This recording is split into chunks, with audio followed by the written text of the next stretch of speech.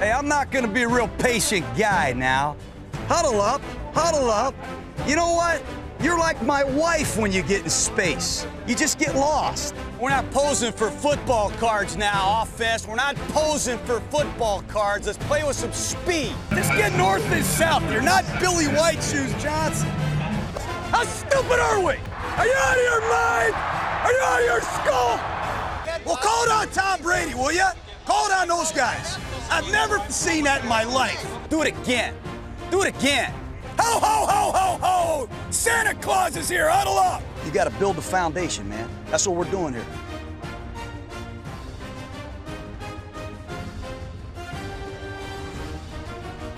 Raider Nation, welcome back to another episode of the Behind the Eye Patch podcast, brought to you by your humble self, Micah, and the face behind the silver mic, Tyler.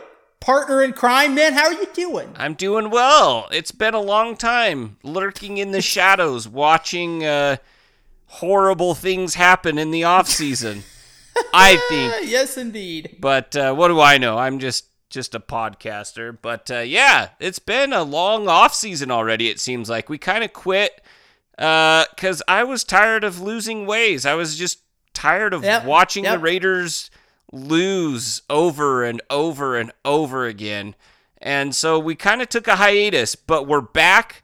We've been creeping in the shadows. Creeping isn't maybe the best word, but lurking, watching, ready to pounce upon prey, taking souls on Twitter, things like that. We've been here, just not here. Right. Well, we've had a lot of stuff going on. I moved all the way across the country from Idaho to South Carolina here about a month and a half ago. Also, if my voice sounds funny, I had one of my front teeth removed. That actually had to be done. It's been a dead tooth for about 10 years, got knocked out in high school, and finally needed a more permanent solution. So I have a gap in the front of my chiclets right now, Tyler. And, at first I was a little self-conscious about it, but now I kind of just wear it proudly. I'm just like, whatever. Hey, you moved to the dirty South. That's a good thing down there. That's normal. Oh, get out of here.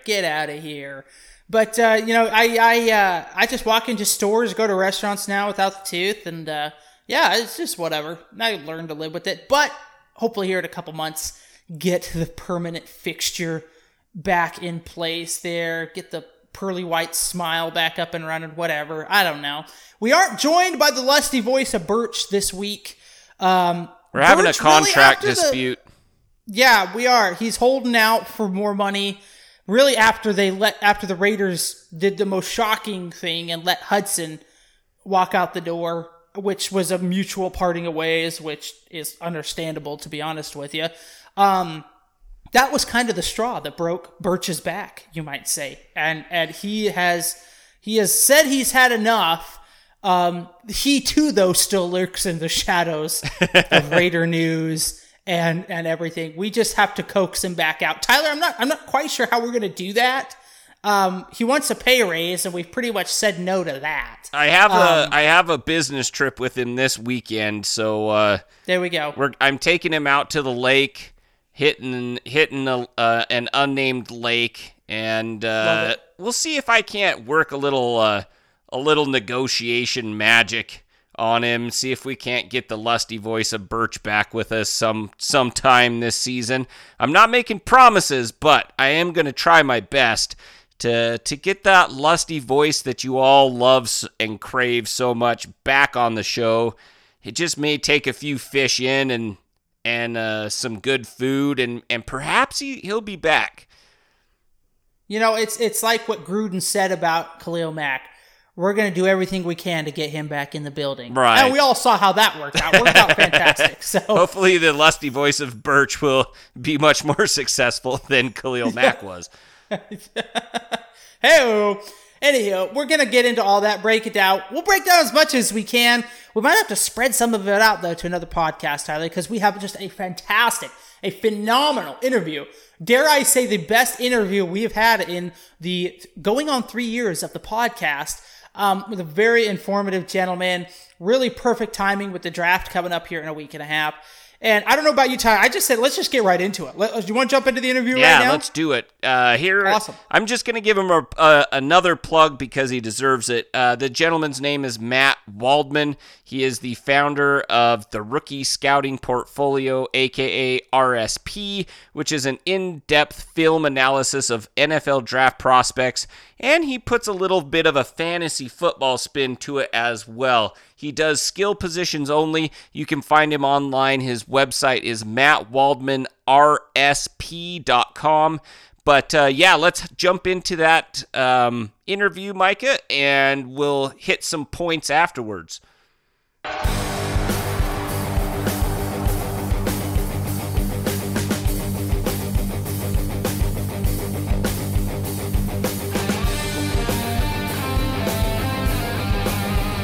Raider Nation, we are super excited to have Matt Waldman on the show with us today. Writer for Football Guys Senior Staff. He also has a YouTube channel, RSP Film Room. Go check him out on YouTube. Covering the draft, covering the development of college players into the NFL. He's the creator of the Rookie Scouting Portfolio, which I have recently purchased, and it is a fantastic buy for all of the NFL draft gurus out there.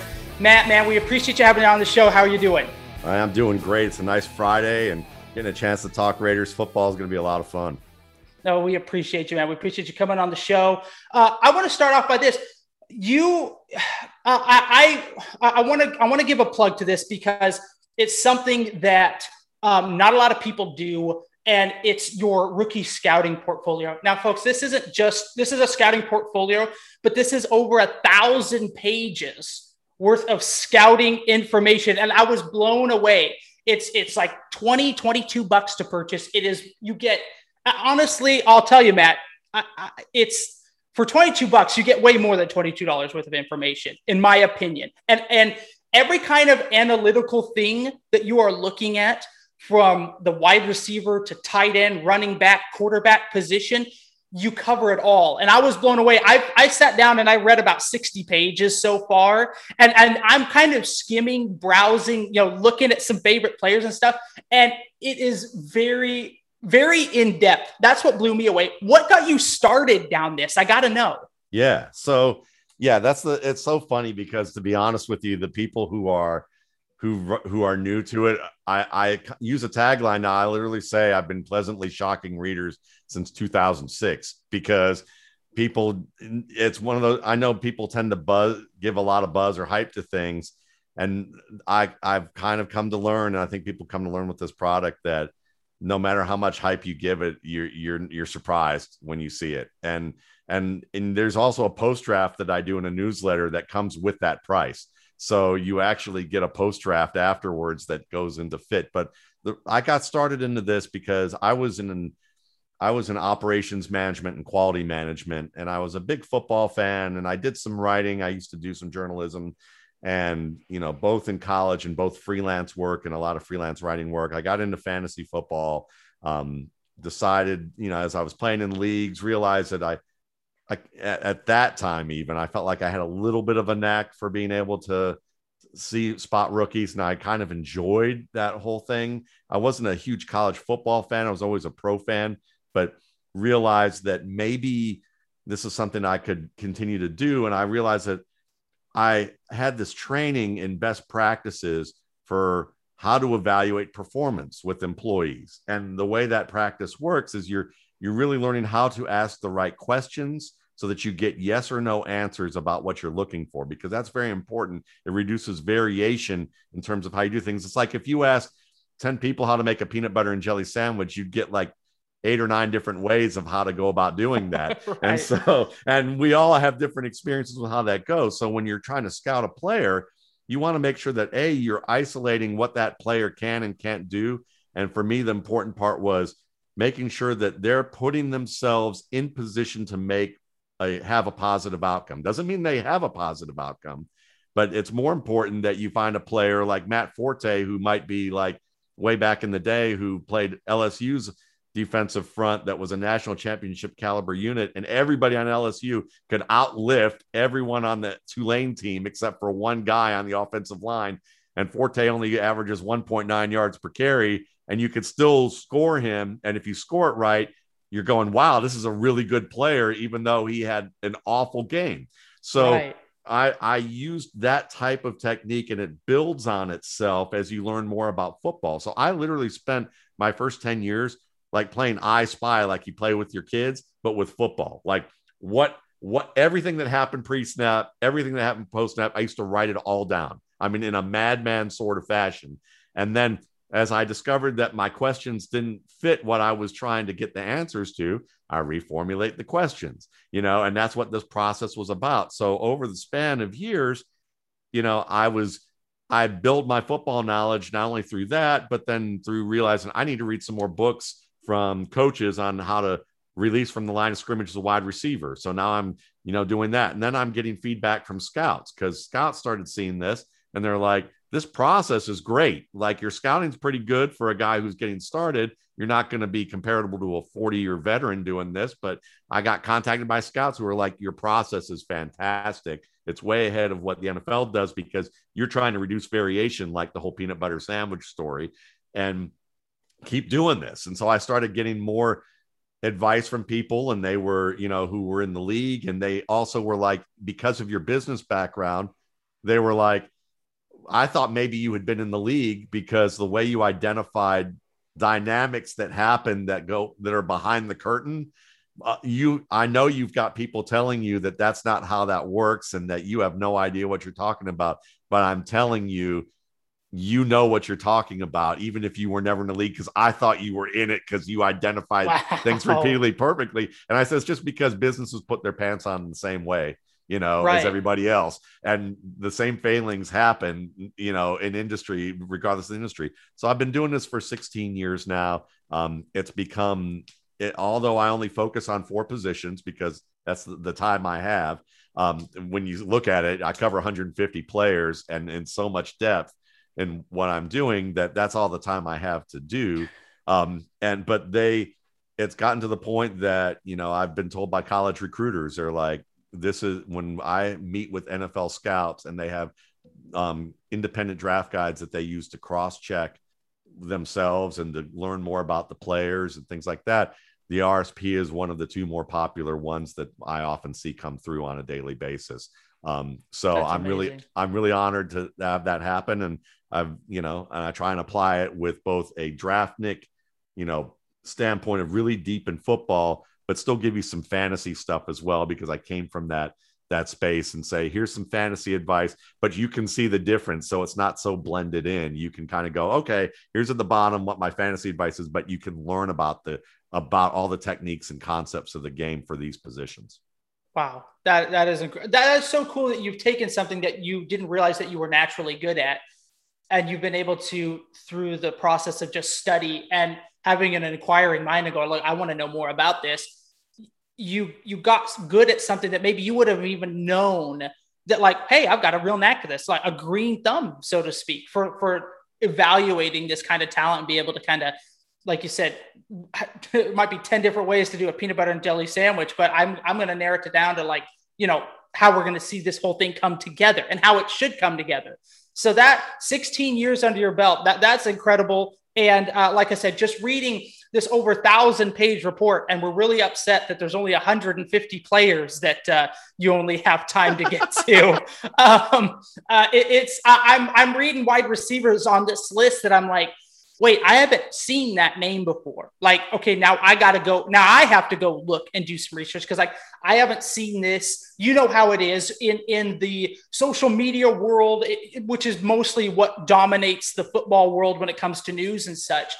There's a list of, usually at each position, about maybe no more than about 12 to 15. It seems like players that everybody gloms onto, those players that you think are going to go within the first, few rounds, say 1 through 3. But really I feel like it's the teams that are able to stretch the whole draft and be able to pluck the Tom Brady's in 6th rounds and those kinds of players deeper into the draft, that it seems like they find the more success. So that's really what this rookie scouting portfolio allows you to do. And if you're a fantasy football fan, I feel like it's a must-have then, because I'm reading some of this stuff where you're breaking down, like, the production of wide receivers from rounds one, throughout the whole rounds, but like round 1 through 3, there are a lot of wide receivers. It's like there's not a massive drop off what I'm looking at from wide receivers that are taken in round 1 to the wide receivers in round 2 and 3 in the NFL draft. And like that kind of blew me away, because you think of that top tier and then you kind of think of everybody else. That's kind of the natural mindset when you're looking at the draft and everything. I mean, everybody watches the first night of the draft, right? And then after that, it's kind of like, well, I'll catch, read it in the next day's paper who we took or whatever. But those are the kinds of things that, for the more inquiring mind football player, this person that just like wants to gain more knowledge of the game. And like you said, there's something fun about finding that diamond in the rough, finding that player that you're like, I think this guy, sure. Like in these 3 games, he doesn't have mind-blowing numbers, but look at who he was going against, and look at, look at the quarterback who was throwing to him. This is a really good wide receiver. He just has a really trashy quarterback, so bear with me here. This guy's going to be good. And then watching that pan out, and you've got a list of players here that I'm reading, or that I've kind of written down here. Maybe we'll get to that later, hopefully, of that maybe weren't the big names, weren't the CeeDee Lambs but they've developed, and that you see now, even though you draw that comparison from, look, these guys weren't on the best teams in college, but now that they have a Tom Brady or an NFL caliber quarterback throwing to them, watch these guys explode, and it helps the average football fan identify that. I think that's what's so cool. Average football fan can start identifying that and kind of learn that process and kind of carry that mindset into the college and the NFL game. So with that being said, Tyler, I'm going to let you kick this off, because I've done most of the talking to start the day. What's the first question we have for Matt? Because I've got a bunch of stuff written down. We got a limited amount of time. Take the floor for the first one, man. Okay. Well, I too have enjoyed. I very briefly got to look at the player. I can't remember the exact verbiage. I'll call it the player almanac. How's that? Of Matt's stuff, and it is great. A lot of it, I'm like, I need to do some more research so I can understand what this is saying. But it's been great. Something that Micah touched on briefly was trashy quarterback play. Oh no! Now, oh no! This is gonna ruffle feathers, but I want the truth.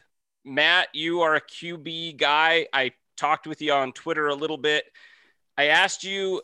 We're probably going to ask you, or I told you, we're probably going to ask you a little bit about Derek Carr. Now, you sent me 2 articles. I think one was like his rookie season, which was that was 2014, if I'm not mistaken. Yeah. 2014, when he was drafted. And your evaluation of him then was like, this guy's got the tools. Then you sent me another article that was saying, he's progressing. This is good. What are your thoughts on Derek Carr? Does he have the tools to lead the Raiders to the promised land? And by the promised land, I mean a Super Bowl. I'd take the playoffs at this point. Can he do that? Is that in his wheelhouse, or do we as a organization need to start looking elsewhere for someone to lead us to the playoffs? Because we haven't been there in a long time. I'm not sure if you're aware of that or not. We've been kind of trounced upon recently, well, for the past 20 years. But anyways, is Derek Carr, can he be the guy for the Raiders? Take it away. Yeah, certainly. And one of the questions you met, and it's funny, one of the things that you mentioned also about the RSP was some of the details there. Usually in the past, I would kind of glom over some of those details that you might go, I need to look up some of these things, but I've had more time to write. What you'll see in future RSPs too, where I may explain a little bit more of that stuff down the line, because I used to not share it, and I would like just make it easier to consume in that way. But because I've changed my process a little bit, I ended up showing a lot of details that I normally don't show. But when it comes to Carr, yeah, I mean, I look at quarterbacks this way. You have your star quarterbacks. you have your average, you have your starters who are, somewhere slightly above average to slightly below average. Then you have guys who you're basically looking at and saying, we need to replace this guy as soon as we can get an opportunity. And to me, it doesn't come down to anything more than about 5 to 7 plays per game, because most quarterbacks can do most of the things you're asking them to do when they get into the NFL, in terms of they can read basic types of coverage. They have a good drop game. They have a decent, mechanics, but there's moments in every game where defenses basically create something in terms of game plan or discover something in terms of tape study where they say, you know what, we're going to paint the quarterback in the corner for these 5 to 7 plays, and we're going to risk something here to do that. And the best quarterbacks, maybe 50 to 70% of the time can work their way out of that corner and make the defense pay for what they tried to do. The average, slightly above average to below average, maybe it's somewhere between 35 to 55% of the time they can do that. And the value of what they were able to do, if they do it once in a big way, they might stop the defense from doing it again early in the game, or late in the game, they make a pivotal play that allows them to win the game. And the guys who are replaceable are the ones who have consistent trouble being able to do it even like a third of the time. And so when I look at Derek Carr, to me, he's in that average category. And to me, that's like, you're going to have some plays where he can make a team pay early. And if he does that, they'll let off, or he can do it late on occasion. But you also have games where he's unable to do it. And I think what that tells you a lot about Carr, when I've watched him over the years, is that, you see him at, this year, you saw him work downfield with a lot of confidence with some players and let it go work up for grabs, like with Henry Ruggs. And you saw some moments that were really strong in that degree. Same with Nelson Aguilar. Mm-hmm. You saw him move through the pocket and be able to find guys and work with some young or players he's less experienced working with, and be able to find them in the open zones. And they were communicating rather well. And, he's also done a good job being confident of targeting Darren Waller, even more so in situations where it's in tighter windows of zone and throwing the guy open. So I like the progress that Derek Carr has made, but I think when you look at his ceiling, he's a guy that's going to need the team to be very good, a very balanced team offensively and defensively, for him to be able to take them to that promised land. He's not the franchise guy that's going to do it on his own. He's not going to suddenly turn into Aaron Rodgers or Steve Young or, anybody like that. But he's not, at the same time, to me, if people were calling for Marcus Mariota, well, you're going to need to wait a little while, because if they take Marcus Mariota and put him into that, he had a nice game when Carr hurt his groin, but you have to remember the defense wasn't even prepared or game plan for him. And usually what happens is that Mariota is what I call a task-oriented quarterback. And Tom Brady is the best task-oriented quarterback ever, because he's like my buddy Mark Schofield, who writes for me, as a former quarterback. He's like a baker. Everything has to be precise. Every measurement has to be precise. The oven has to be on the exact temperature that you need it to be for everything to work out. And you have to account for every detail, and it has to be planned. And Brady's great at that, because he can be like, well, the oven's not going to 400, it's set at 401, and I can't get the knob to be any different. But remember, Bill, back in 2004, when we baked this piece of bread where we put a drip pan in there of like cool water, and it like brought the oven temperature down just long enough so that we could bake this thing and it wasn't like overdone. Brady has that kind of capacity. Mariota's a slightly below average guy in this way. So what happens is, in the pocket, when deep defenses throw things at him that they know he has trouble with based on film study from years, he short circuits, and you can see him kind of robotically doing things from one step to the next. And you're like seeing the gears clicking with his game, where it's like next step, next step, next step. And if the next step gets foiled, he can't see beyond, what's going on in that very little step. Derek Carr to me is a more creative quarterback. I still think he's on the average level of that. So you're not saying he's Brett Favre or Russell Wilson in terms of those guys, but he's a guy that can create on the move. There are some moments where pressure can cause him to short circuit at times because he may take some wild chances, but he's matured through that. And I think that he's a better, he's a tough athlete. He's a guy that I do think, he may not be, there's always going to be someone better. There's always going to be someone better that fans are going to be like, if we could get Deshaun Watson before what happened with Deshaun Watson this offseason, that would be attractive. If we could get Russell Wilson, that would be attractive. There's always going to be somebody like that. But with him, what you have is it's kind of like Carson Palmer when Carson Palmer got injured, but was still, after he got hurt and he came back, he was still pretty darn good, but not great. And I think Carr is advancing to that level where the offensive line is good. You've got young receivers. You just don't have that primary guy who can do everything yet.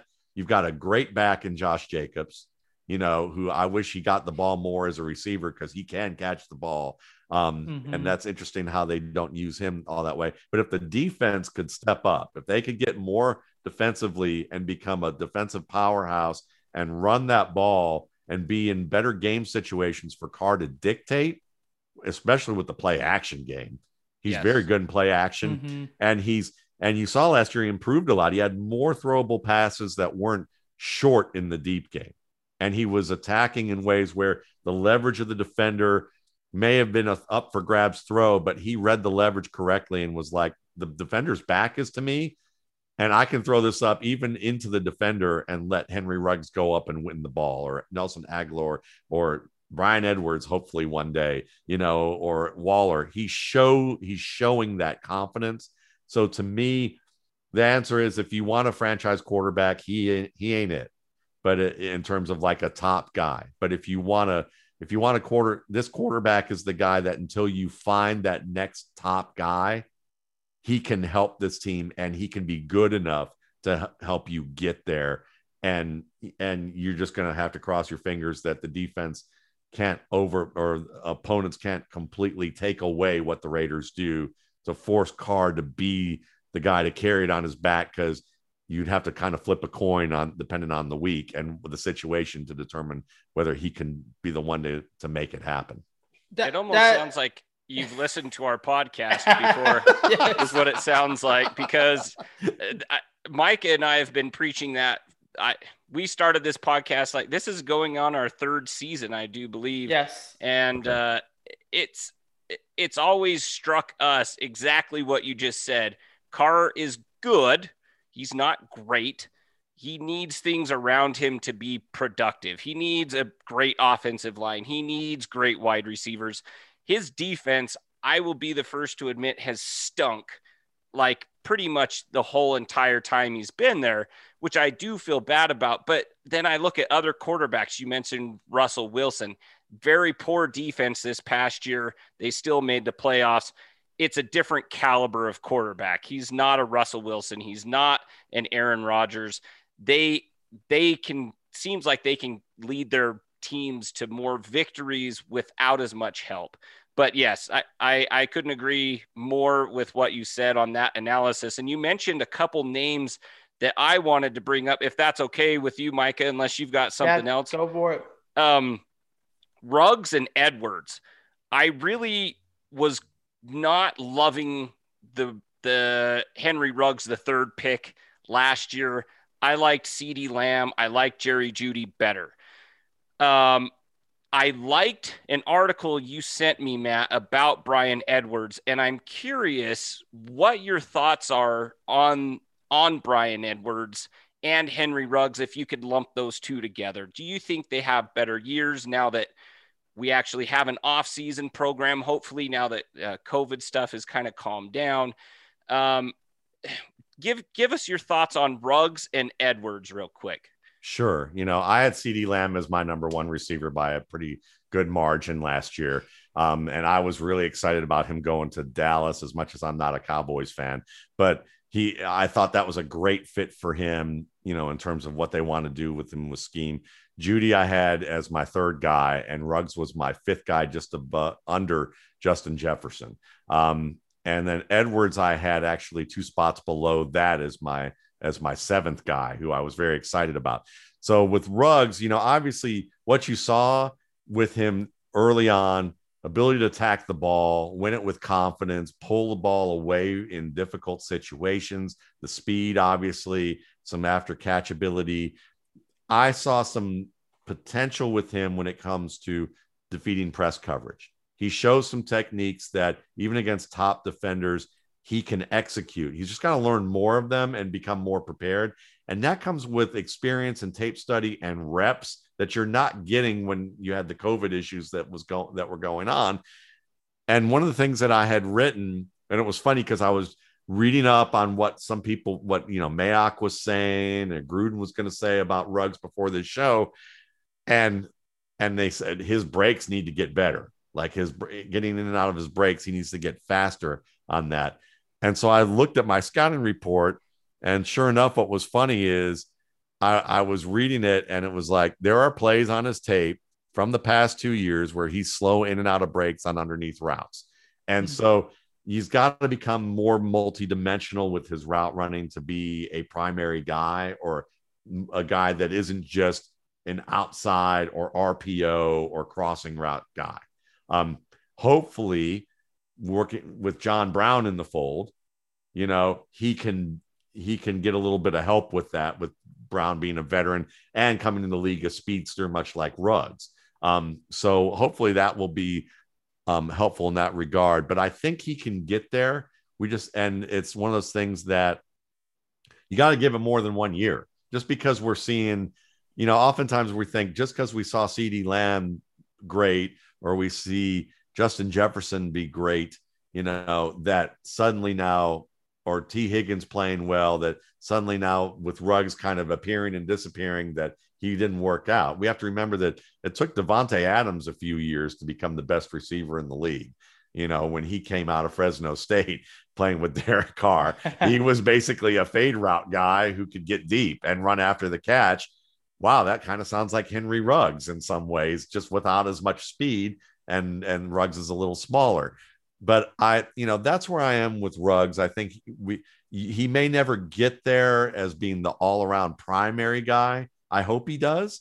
But we're going to have to see him really develop the routes that he can run inside and be that secure guy. As for Edwards, listen, I thought what he did in camp and how that people were excited about him was what I was more thinking could happen. Like that was what I saw out of Edwards, is that the biggest inconsistency with him was his hands early in his career with the Gamecocks. Like he had a lot of drops early on in his career, and then you saw him get a little bit better as his career went on. And I thought his last year, he shored up a lot of the hands issues that he had. For me, it was like he had moments of brilliance couched in unforced errors. That's kind of what his game has been. And so if he can figure out, that's always the issue with a lot of players, is that they're like, they show greatness and teams see that, but they can't figure out the way to become more consistent with their play. And if he can figure that out, both as a route runner and a pass catcher, you have your primary receiver right now. If he doesn't figure that out, you're going to have to look somewhere else. He's kind of a light switch player rather than a thermostat player right now. And I believe he'll become that thermostat guy, because the technical lapses with the hand framing, that's something he can correct. The concentration lapses with, dropping passes. I feel like that he was able to fix that, but some of the challenging targets that he had that require more effort to extend with catch radius, moments of brilliance, but also plays where you're like, that were easier looking, that you're like, if you can make this moment of brilliance, you got to be able to catch some of these. Right. Well, and I was with you, the Bryan Edwards pick. And one thing we've seen out of Derek Carr, it almost seems like he favors the big bodied wide receivers. Again, the type of guy that can make him look good So one of the guys, Andre Holmes, kind of back in the day, was one of those big body wide receivers that he seemed to love. And he has, as well. But I would say Brian Edwards, obviously, I would say a little more athletic than an Andre Holmes. That's one of the reasons I was excited about that pick as well. Yeah. And the thing that I saw in the Ruggs pick, to me, and just looking through when I was reading your rookie scouting portfolio, you had broken down some of the wide receivers that were taken, and I believe you were referring to it sort of in a fantasy football reference. But you were talking about, like, look, you shouldn't shy away from wide receivers, even if as long as they're taken by like average quarterbacks, like you're still going to get production out of them. You listed Justin Jefferson, CeeDee Lamb, Chase Claypool, Laviska Shenault, T. Higgins, and Brandon Ayuk. And when you look at the quarterbacks, you're looking at Kirk Cousins, Andy Dalton for a majority of the season, Ben Roethlisberger, Gardner Minshew in and out, Joe Burrow for at least half the season, and Jimmy Garoppolo as the quarterbacks that were throwing to these receivers. And all these receivers, I mean, the lowest number you're looking at, Shenault, I believe, was the lowest one, with 600 receiving yards and 5 touchdowns. Henry Ruggs has 452 with 2 touchdowns his rookie season. So to me, that's where, because a lot of Raider Nation, there's this, I almost want to say a disconnect where it's, they don't want to blame Carr, because Carr is the best quarterback we've had really in a long time, really since Rich Gannon, for 20 years, just about. But you have to look at, the Ruggs pick. It's like, to me, I didn't look so much at it as, man, Ruggs is bad, as I looked at it more as like, I question more Derek Carr, because I'm reading this list of quarterbacks who are throwing to these other wide receivers, and I'm going, why are they making it happen with these other wide receivers? And Derek Carr is not making it happen with Henry Ruggs. So I feel like who do you blame then? Are you going to blame Derek Carr for not making sure Ruggs gets the ball? Or do you blame Mayock and Gruden for taking a player like Ruggs when you literally had the entire wide receiver class on the board and you could have picked anybody? In my opinion, it's a little bit of both. I wouldn't have taken Ruggs there still. I think I don't want Justin Jefferson over Ruggs. And in fact, in one of our podcasts, I joked that, watch, we'll take Ruggs. All the wide receivers will be there, and we'll take Ruggs. And everybody's like, oh, don't say that. We wouldn't do that. Sure enough. We knew at that point, Matt, that we were toast, because the Swami had spoken and it was over with. Yeah. So I look at that again as that testament to what you were talking about and what we've talked about on this podcast. Derek Carr, average quarterback, not elite by any stretch of the imagination. And I look at a guy like Ruggs, while I do think he's got to get better, and obviously wouldn't have been the pick that we wanted. What could he have done on another team? I mean, we'll never know now, but looking at some of these other names of wide receivers that were kind of, consensus, like 2nd and 3rd round picks, topping his production, I think there's a little bit of blame to lay at the feet of both Carr and the front office, which doesn't bode well as a Raider fan, because it feels like there's plenty of blame to go around. But is that how you see it? What would you say to that? Yeah, I think for me, it's part of it too, is you got to look at the scheme and think of who the players that are and how they're used. When you talked about all the players you mentioned, well, Brandon Ayuk on his own is basically a horizontal threat who runs slant routes and crossing routes. And he's used very well in the 49ers offense.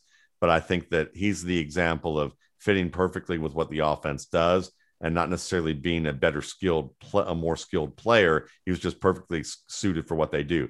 When you look at the other players that you mentioned, Justin Jefferson can play inside and outside, and he was in an offense that was very suited to using players inside and outside. And then when you look at, some of the other guys, same with CeeDee Lamb, they were going to use him inside and outside, and they like to go 11 personnel. And with Cooper and Jefferson and Cooper and Lamb, you could switch them inside and out and get a ton of production out of them that way. And it was fairly apparent that without a tight end that was of note, that they were going to lean on the slot receiver. When you look at the Raiders, it's like, okay, you've got Darren Waller, who is your top target, and then in addition to that, you have Aguilar, who they're not sure what they had in him until the summer, because he was a light switch player, with the hands issues, and he had a lights out year. So in addition to that, you're looking at two rookies.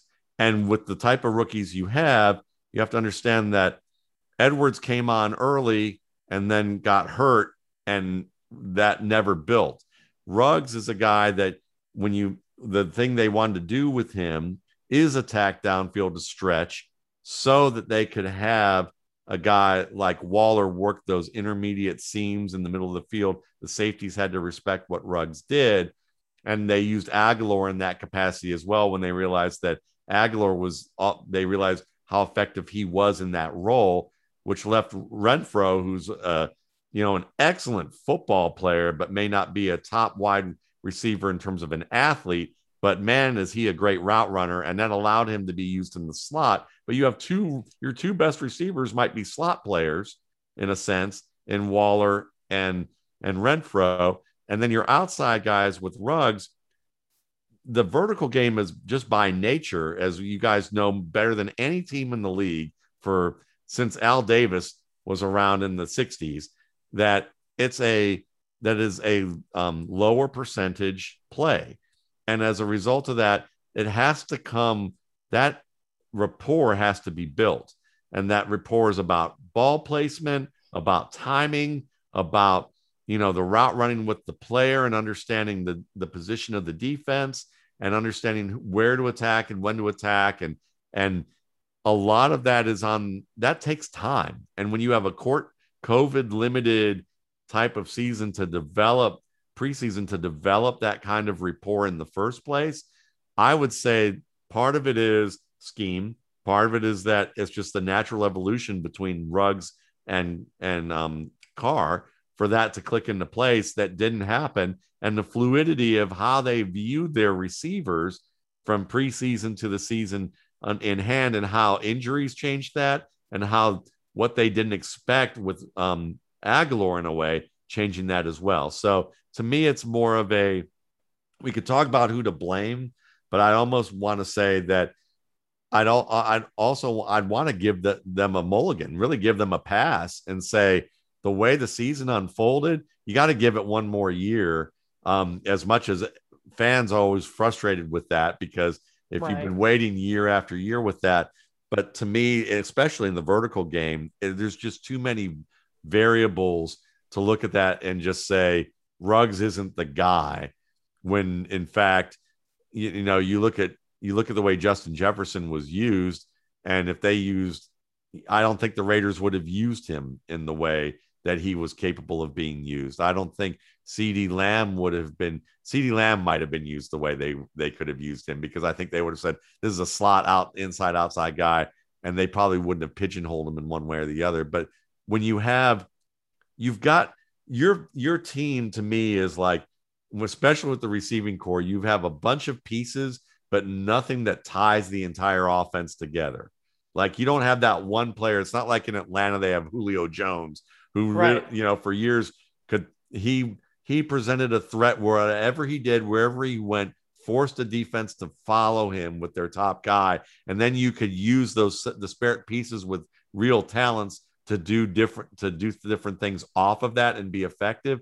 You guys need that one guy who does everything well enough that they're like, we got to put our primary guy and trail him, or we've got to bracket and double cover, or we've got to really game plan in a way that's going to set these other guys up to their strengths. Right now, it's like you've got guys each with strengths, and maybe multiple strengths, but not enough that you can say, they're not five. You don't have that 5-tool player like in baseball, who's going to like dictate terms. And until you get that, I think that you're going to have these issues at this point. Could Ruggs develop into that? There's a possibility. Could Edwards develop into it? A possibility.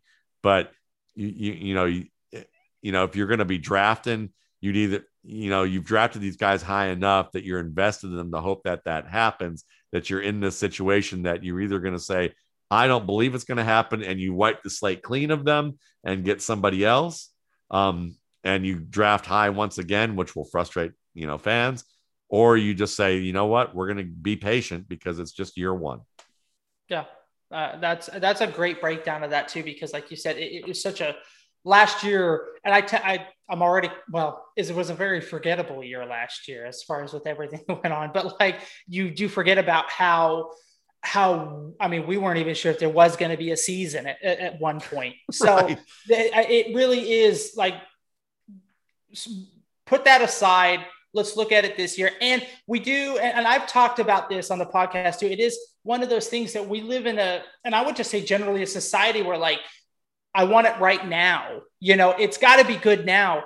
And that's just not the case. Oftentimes you've got to, sure, you have those players that come right out and like the Michael Thomas, and these wide receivers that come out when they're rookies and they're putting up, and Justin Jefferson, another one, 1,400 receiving yards, that kind of stuff. And you've watched that, and you have to remember, as a fan base that is starving for anything good, and you watch this happening all over the place, it's like, why can't it happen to us? And especially when you take this wide receiver, why isn't he producing, what he should be producing, what we think he should be producing, what we think that, if we had gotten CeeDee Lamb or a Justin Jefferson or Judy, like, watch what they're doing at all their teams. Like that could have been us. Well, maybe. And that's a great point to point out the scheme of how they fit in, but then also to look at it and go, okay, just because it hasn't happened right now, does it mean that you need to kick everybody to the curb and start over? One season. It was one season. Let's give it year two. But it's like also with like a Cleveland Farrell type player who we take at 4th overall. And I know this isn't a skilled position, but we've seen this with the Raiders organization before. We take these players that have lots of potential and good character guys. Yes, big character and big potential guys. And it seems like we reach for those players when it's like we could have gotten that guy maybe in the 2nd round, maybe even the 3rd round, like a Damon Arnett. And we're tired of watching that reach happen when it seems like you have that proven talent with players on the board. And it's like, why can't we go with a player that has proven talent instead of kind of rolling the dice on this player that's like, well, yeah, but he might be better than everybody else, maybe, because it seems like he has that ceiling. And that's where it becomes frustrating as Raider fans, because it feels like for about 20 years now, we keep going for that potential. Oh, he's got that potential, a lot of potential. And it's like, just give me somebody who's actually really good. Like, right. I'll take it. So anyway, but good points on that. And so I'm going to hold off then. Because, I mean, I haven't kicked Henry Ruggs to the curb by any means, but I was definitely disappointed, obviously, with taking the first wide receiver off the board has the kind of production that he had. I'm like, oh, geez, like this isn't – I wish there were more creative ways we could get the ball into his hands, some end arounds. I mean, he's, heaven's sakes, the fastest wide receiver in the draft. Like, let's get him the ball. But again, that's why I'm sitting here behind a mic talking about it. And I'm not, getting paid big bucks to make that stuff actually happen, because there's so much more that goes into that I don't even understand, but I'm learning today that happens. And we appreciate that. So Tyler, you other skill position players, I've got a couple of players I'd like to ask him about, unless you want to go with the next one. Well, I'm wondering, Ruggs, Matt mentioned his release being not so great. I hear a lot of Raiders fans on Twitter calling for less deep bombs and more, I guess you would say, quick slants, screens. Is it because Ruggs can't get in and out of his breaks quick enough that he doesn't get the ball in those short opportunities? Does that make sense, what I'm asking? Yeah. And I think what's going on here is that when it comes to like screens and slants, that's not going to be as big of a deal, but it's more the intermediate game. And that's the most important and difficult part of a passing game that has to work. The deep game, I think he showed enough in the deep game where we're like, we know what he can do in those moments. I agree. He can win the ball. The screen game, because the way that they like to run the ball and have a fullback and use that West Coast with rollouts and play action, you're not going to get a lot of the wide receiver screens because that's just not a huge part of that game, because it doesn't play off the run game as well in the way the run game's set up. So you can do that and he'll be effective enough. You can do some more of that with him. And I'm sure they may look into ways that they can. But really what enforces the linebackers and safeties to have to account for the play action and also be in a bind is when you have a receiver running dig routes, that are 15, 17 yards down the field, breaking inside, over routes, breaking inside, comeback routes that come back up that where you believe that they're going to be running a post or running a go route, and then you make that hard break and get back and the ball's right there, or the deep out. And those plays put the safety and cornerback into communication binds and zone, and it creates scenarios where, as a result, you can get more out of your play action game. But if your receivers and their timing games that require you to also read the defense and understand what run routes you run based on what the defense is doing, and you have to be on the same page with the quarterback for that to happen. So if you don't get a lot of practice reps, if you're not getting a lot of game experience, and you're in a West Coast offense with these options, of this, if the safety's here or the linebacker's here or the corner's playing outside shade here and the triangle of the safety, the cornerback and the linebacker is such, you're going to be running a post instead of a corner route, or you're going to be running a dig instead of a post route, or you're going to be running a hook route instead of a go route, or a comeback route instead of a go route. And I've just mentioned probably 6 or 7 routes that are possibilities based on what all the coverage is doing. And the quarterback knows what to do because he's been there since 2014 and also studies this every day since. And it may not be the same scheme that Gruden had, but he's used to that and knows enough and he's been with Gruden for at least a few years now. So he knows what to do. And now that you have Ruggs coming in and Edwards coming in, they're outside guys who have to make those determinations themselves and have limited reps to be on the same page with Carr by spotting what the coverage is doing late pre-snap or early post-snap. That stuff takes more than a season for most guys, unless you're just, and so as a result of that, that's part of the bigger the problem is that intermediate game. Like think between 14 and 35, 40 yards. Like that's the over 40 yards. Look, it's about speed and winning the ball and timing that can get better, but it's more about reading. There's simpler reads. Short game, they're quick enough that it's not a big deal, but it's those routes where he has to tell enough of a story to kind of say, I might be running the post, but I'm actually going to be breaking, to the outside, or looking at as you're running the route, releasing off the line against off coverage or zone and reading how the safety reacts or the linebacker drops the first thought was we're going to run a dig here, but based on what he's doing here, we're actually going to run a hook and break it back to the inside shorter.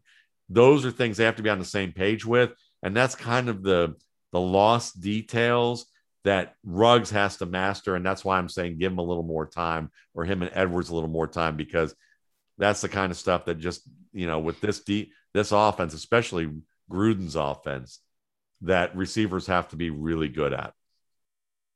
I could go off on a million other tangents on what you just said, but Micah, why don't you, I know we're kind of running short on time. Micah, why don't you hit him with the players that you had in mind? Well, I had a couple, and I watched a couple of videos, I believe, that you had done. Obviously, most of us, I think, are saddened by the release of Nelson Agholor, especially with the season he had and how well that marriage just seemed to work.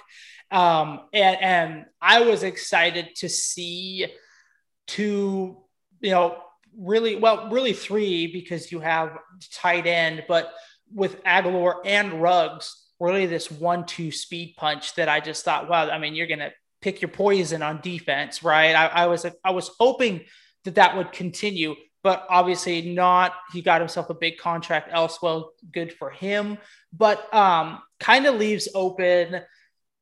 I think the Raiders will go after another wide receiver later rounds, which brought me to two names, one of which I watched you, Matt, do a little bit of a breakdown on. I believe Trey Walker, wide receiver out of San Jose. Being a Boise State fan, I know a little bit about that and getting beat on that end. And then maybe a guy that might not go in much later rounds, but maybe a mid pick, Powell out of Clemson. I don't know if you've watched the Raiders recently, but we seem to have an affinity for Clemson players. Seems like we just dig into that bag. So obviously when we saw Powell's name, it was like, oh, hey, there's the next Vegas Raider right there as Powell, because it seems like we need another wide receiver to kind of fill that role or to, step in. And we've had some other guys that we've brought in the past that just haven't foot the bill.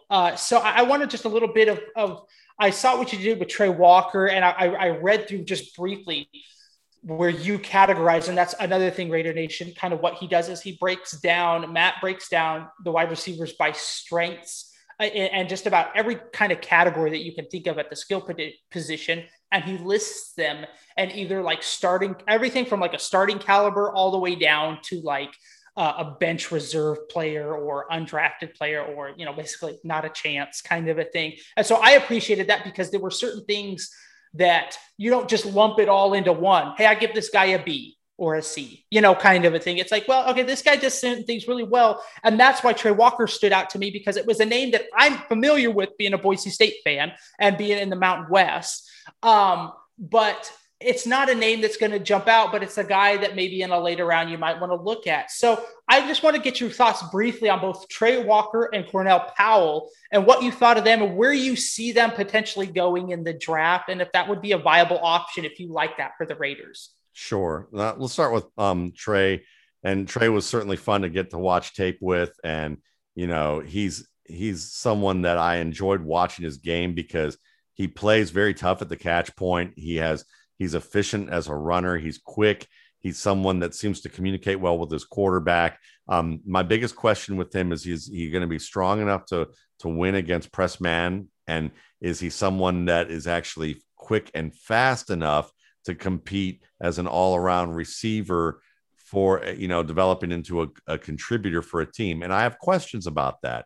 He, after his workout and seeing some of the stuff there, I think he might be a little slow to become an every down contributor for a team. And I think he's going to be available as an undrafted free agent and as a kind of a tryout player who could be an overachiever. So I'd say that draft wise, I wouldn't target him. And if he's available, I might consider him for a camp thing, because I know that he's a tough player. He plays hard. He has a real knack for winning the ball. And I think that he might be able to help out maybe on special teams early, and then you could use him as a sub-package player in some respects early on.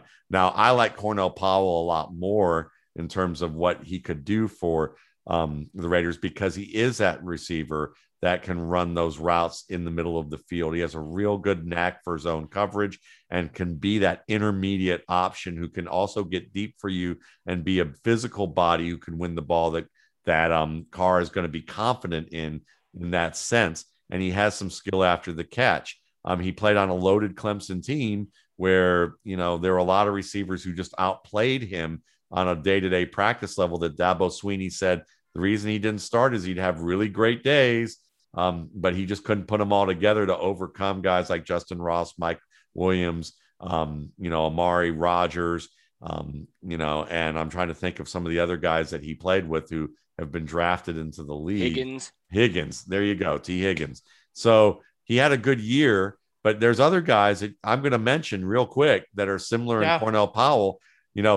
Josh Palmer out of Tennessee is a fairly physical guy, who can do just enough to get deep. He's kind of an Akeem Nicks type of player when Nicks was at the top of his game with the Giants, where you can isolate him one-on-one and he can win in the deep game off play action or against on fade routes. But he's also very good in the middle of the field, running hooks and curls and running those dig routes, and he can give you something after the catch. So he's very good player in that regard. Jonathan Adams is a kind of a raw player. So again, we're going to look at the potential. So he's not as ready-made as like, I think, either Powell or Palmer, but he might end up being better. So we're going to ignore him for a minute because he's got a wide catch radius and he's fast enough and big, but you guys don't want any of that. And I understand why. So another guy that could actually fit a little bit more if you're just looking for, someone who gives you that type of game. Nico Collins is a very physical player out of Michigan who can win up the sideline. He's faster than a lot of people realize. He just played in a Michigan system that they don't throw the ball very well. They haven't been able to get quarterbacks. Which is weird because their coach is a quarterback. Exactly. Or former quarterback. Well, that's how it goes. It's always that way. It's like you look at Bill Belichick, who was it? Brian Billick, who was supposed to be an offensive master, and he won a Super Bowl with one of the greatest defenses of all time in Joe Flacco. And to me, I was going to say earlier, if you put Derek Carr on the Ravens back in that time, he would have won more than one Super Bowl. I think he's a better quarterback than Joe Flacco ever was. I think Flacco's was good enough, but not, I think, even a little bit better there. A guy who also late could be good, maybe not extremely fast, but gives you like a Keenan McCardle like potential because he's very good at the catch point, being physical. He runs decent routes and can get better at it. And he has a physical attitude as Brendan Smith out of Iowa. He's a nice player in that regard who can work that range of the field. If you just want a technician who's good enough to win outside, can play inside for you and do a little bit of everything, Amon-Ra St. Brown, he may wind up just being a Sterling Shepard-like player, which is like kind of like a pro's pro workman-like guy. But I think he's got a little bit more than that to his game and might be able to help you out. What I'd be afraid of for you guys in terms of players, based on what you're scared of, based on what you've seen, you could be looking at a guy like Jonathan Adams, who I think has lots of potential, but route running he has to develop. You could look at Seth Williams out of Auburn, who is just incredible at the catch point, has good speed, size, can break tackles, but the light switch goes on and off with his game in every single way. And like I've joked that if I could inhabit the body of a receiver in this draft class, it would be Seth Williams, because I think, it's not because he's unbelievable as an athlete, but he has all the tools to be very, very good. And he has moments where you watch him and you're just like, if this guy gets it, he could be Javon Walker, like when Javon Walker was with the Packers, and awesome. Another workman-like guy later is Damon Hazleton out of Virginia Tech. I really liked his game. Very good releases, very good routes, tough.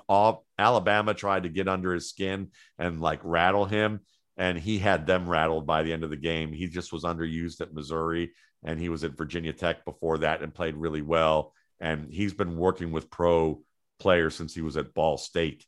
He's just moved up each division because they kept saying, you need to play at a higher division and work there. So those are some guys who have more size, who can work in the middle of the field, who might be able to deliver for you as that intermediate option, who can win deep in that, who aren't just potential guys. Because there's a few potential guys in here I could talk about that might blow things away if they put it all together. Well, I want two names then, because I got to know, because if we draft one, or I want to be able to keep an eye on this, who do you like as those potential guys? Okay. Jalen Camp out of Georgia Tech. He played in a triple option offense, and nobody knows about this guy because he played in triple option and they threw the ball maybe 3, 4, 5 times a game in his direction until last year. Well, this is a 6'2", 226-pound receiver who ran 4.38, has an unbelievable, and more important, he has unbelievable 40 or 20 shuttle and 3 cone drills, jumped 40 inches, lifted the bench press 30 times. Guys, let me just let me just interject there. I'm sorry. Bench pressing, that's 225 pounds. That's not common knowledge I had to look Okay. it up. Yeah. 225 pounds as a wide receiver, 30 times. Yeah. The guy I think that did it the most was Togiai. I think Togiai put up 40 this year.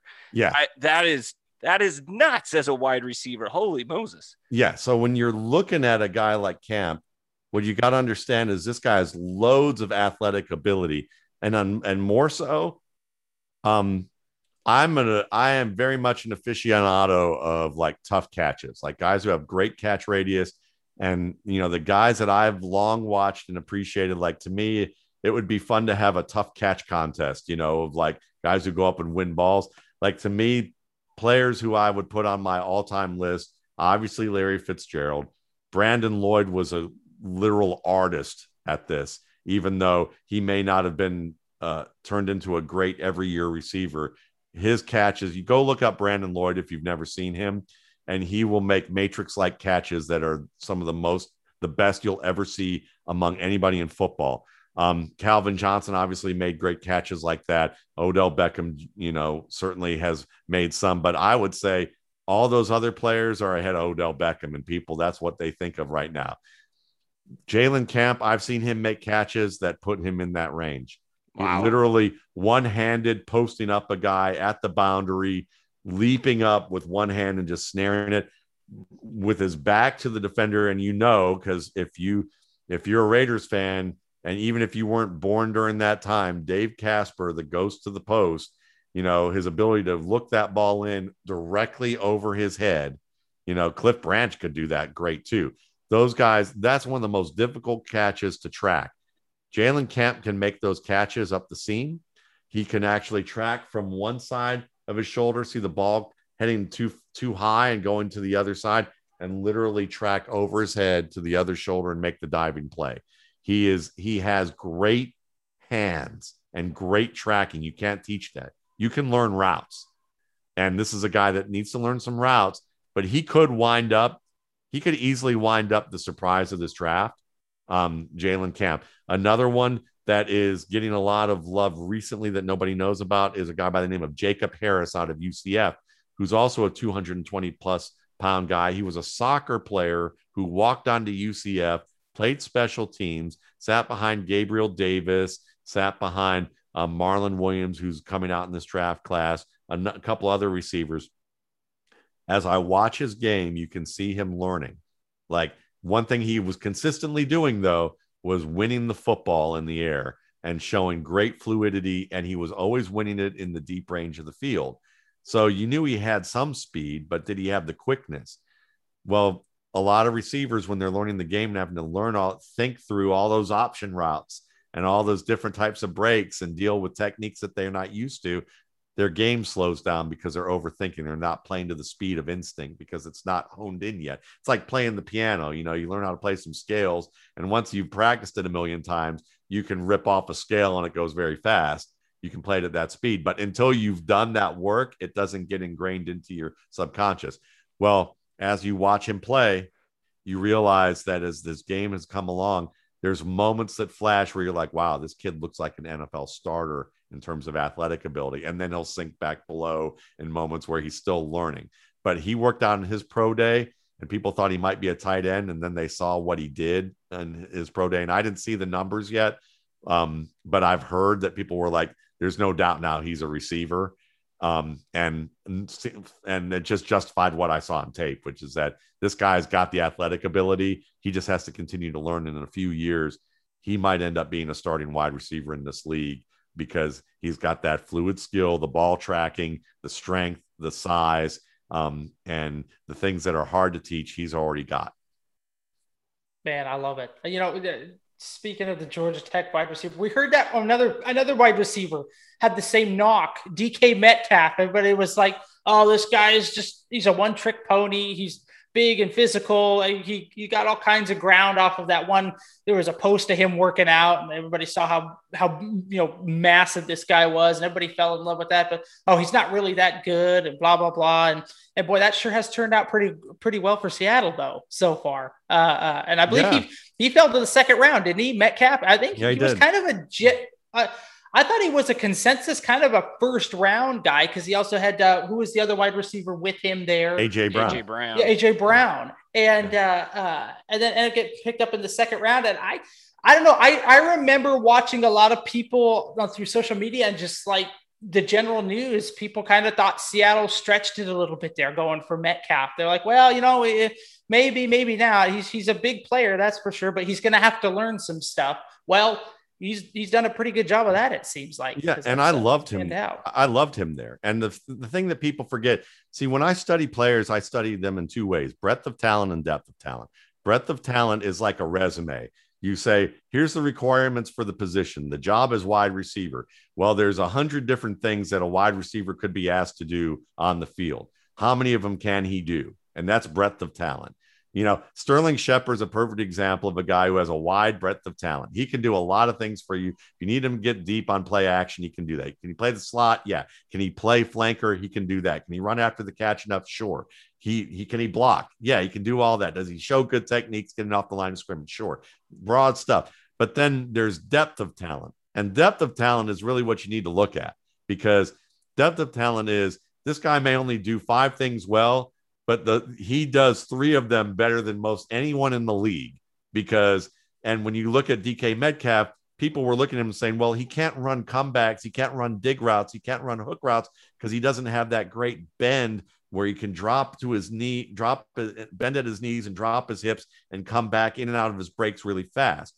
Well, for some teams, that might not work out very well. He might not be a great fit. And with some teams, they might go, we're looking for a receiver who can play a ton of plays in every game and run all these different types of routes, but he doesn't have the body type for that.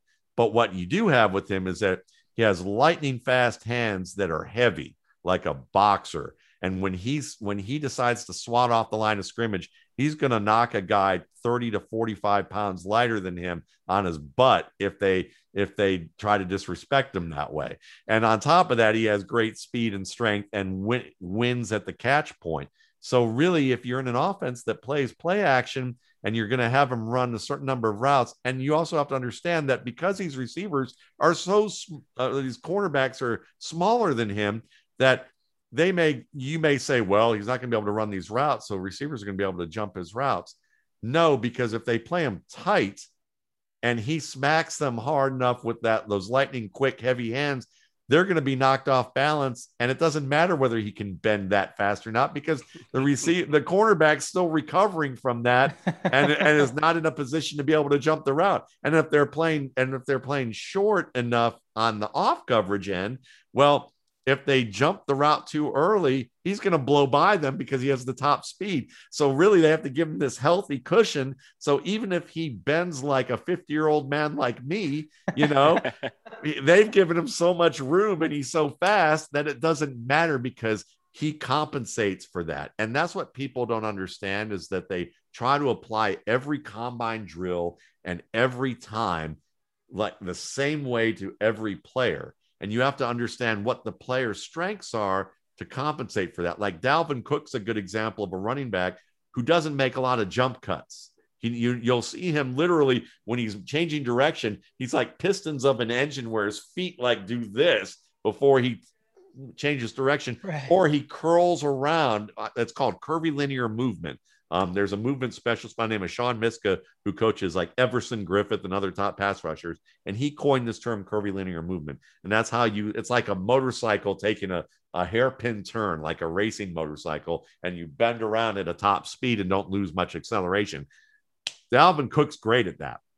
When you watched all the analytics people in the media who were against Dalvin Cook because they were like, he's too slow. He's not quick enough. He doesn't have these cutting ability because his 3-cone drill isn't great. His 20 shuttle isn't great. His vertical jump isn't great. What they didn't realize is that none of those things fit how he runs. So if you're like, of course it's not, but he's not going to cut. He's going to bend around you. He's got contact balance. He's got vision. All those things translate in the way that you do it. So that's the difficulty of scouting, is that it's easy from an armchair standpoint to go, this guy's not going to be any good because these things apply this way. And you got to go, no, it's more of a craft than that. You've got to learn how these things apply to that player, or if they even apply at all. And that's where Metcalf, shined, and why people missed on him. That's epic. Matt, we appreciate all this. This is incredible. And again, Raider Nation, you want to get more in depth in this, the rookie scouting portfolio, go check it out. Matt, you've got links to it on your Twitter handle, which where can we find you on Twitter? Give us your handle. Yeah. Where else can we get at you? Sure. At Matt Waldman. It's as simple as that. MattWaldman. And that's where you can find me on Twitter. I tweet things several times a day, or just schedule it out with the work that I do at mattwaldmanrsp.com. That's my site. And you've got probably thousands of pieces of content on there that are video oriented type of work. And then, of course, my YouTube channel, where a lot of that's housed, is Matt Waldman's RSP Film Room, 560 videos that range with me doing things 3 to 5 minutes long to 30 minutes to an hour long, breaking down plays. I sometimes have guests. I've had guys like Jamal Williams pre-draft, reviewing tape with him. His trainer requested me to do that with him, which was really very cool. And getting a chance to break down games with them. And then, the RSP itself, listen, you get a pre-draft, post-draft, you get a newsletter, updates from June through December. And the best thing about that I kind of want to bring up, that's, is in addition to getting all that content about quarterbacks, running backs, wide receivers, and tight ends, is that I give a percentage of every sale to an organization. And this organization is called Darkness to Light, and they're housed out of Charleston, South Carolina. They are an organization devoted to preventing sexual abuse of children. And this month is actually a child abuse prevention month. We've already given $4,000 to them this year, and I've been giving to them about $5,000 a year since 2011. They're an organization designed not only to prevent it by training, civic groups, police organizations, universities, preschools, baseball leagues, individual adults. They're also designed to help you learn how to help children who've had that happen cope with it and how to handle the situation, because what research has shown is that the most damaging part of the trauma oftentimes is not the event that happened, but it's actually the people who are trying to handle it and don't handle it well, because now the child doesn't feel like they're believed. It doesn't feel like that they're safe. They don't feel like they're safe. They feel like, and it's such a taboo topic, and right. A lot of people don't like, right. It's understandable, it's a very delicate topic, but yeah, we've been given to that. And I've been given 10% of every sale up to $5,000 since 2011. It's a great organization. Charity Navigator rates them 100 out of 100 in terms of how they handle their business proceeds and how they conduct themselves as a business. So even on that, you're getting some quality information, and you're given to a good cause. That's awesome. I appreciate. Yeah, thank you for mentioning that. That's great. That is great stuff. And we, Raider Nation, great cause, great content, all wrapped into one. I mean, for $22, I mean, it's a steal. I'm not going to lie to you. I mean, I've got, imagine sitting down and reading an over 1,000-page book. But the only thing that I ever read that was over 1,000 pages was Lord of the Rings I knew that was coming. Yeah. But I guarantee you right now, I've been sitting down. It's been at my computer, but I've just been reading through this. So you'll want to get in on this action. Tyler, do you have anything else for Matt before we let him go and give him the question of the day? I do. If you have just a minute, Matt, I don't know if you need to go. Give me 2 dark horses at our running back stable is kind of full. You mentioned Josh Jacobs. We just signed Kenyon Drake. We've got Alec Ingold. We re-signed Theo Riddick, and we have Jalen Richard in the backfield. Give me 2 sneaky good picks who would fit a Raiders West Coast scheme, perhaps in the, let's say, 5th to 7th rounds. Just 2 names, 2 running backs that I should go look at. Sure. It's funny. I actually was a big Jalen Richard fan when he was coming out, and I had him ranked fairly high. Did you notice problems with fumbling? Yes. Okay, thank you. Yeah. For sure. Josh Johnson out of Louisiana Monroe. He's a Devonta Freeman type of back. He's about 5'8" in the 200-pound range. He's strong for his size, excellent agility, has just enough speed to possibly be used as a starter, but, kind of like Devonta Freeman. So he's a very smart back, very physical back, very agile player who can catch the football. So he's one that I think you might be able to keep an eye on. Another one that kind of fits that realm who is proven would be Larry Roundtree out of Missouri, who is also not extremely fast, but very quick, understands how to use his pads, and he's big enough to be a load carrier. He has good vision. He can catch the ball. He can improve as a pass catcher. But if Josh Jacobs were to get hurt, Roundtree's the type of guy that could fill in and you'd be like, we're glad we have him, even though you may feel like people would nitpick other stuff with him, but those are two right off the bat. Awesome. Thanks. I love it. And you probably don't know, because you've probably not heard of our podcast before, but we always ask a question of the day to everybody who comes on our show. It has nothing to do with football. It's completely out of left or right field, whichever one you prefer. And Micah has that for us today. Micah, go for it. Everybody's got to answer this, and as Tyler said, it's just usually random and off topic. But and it's been a minute since we've done our last podcast. But here you go.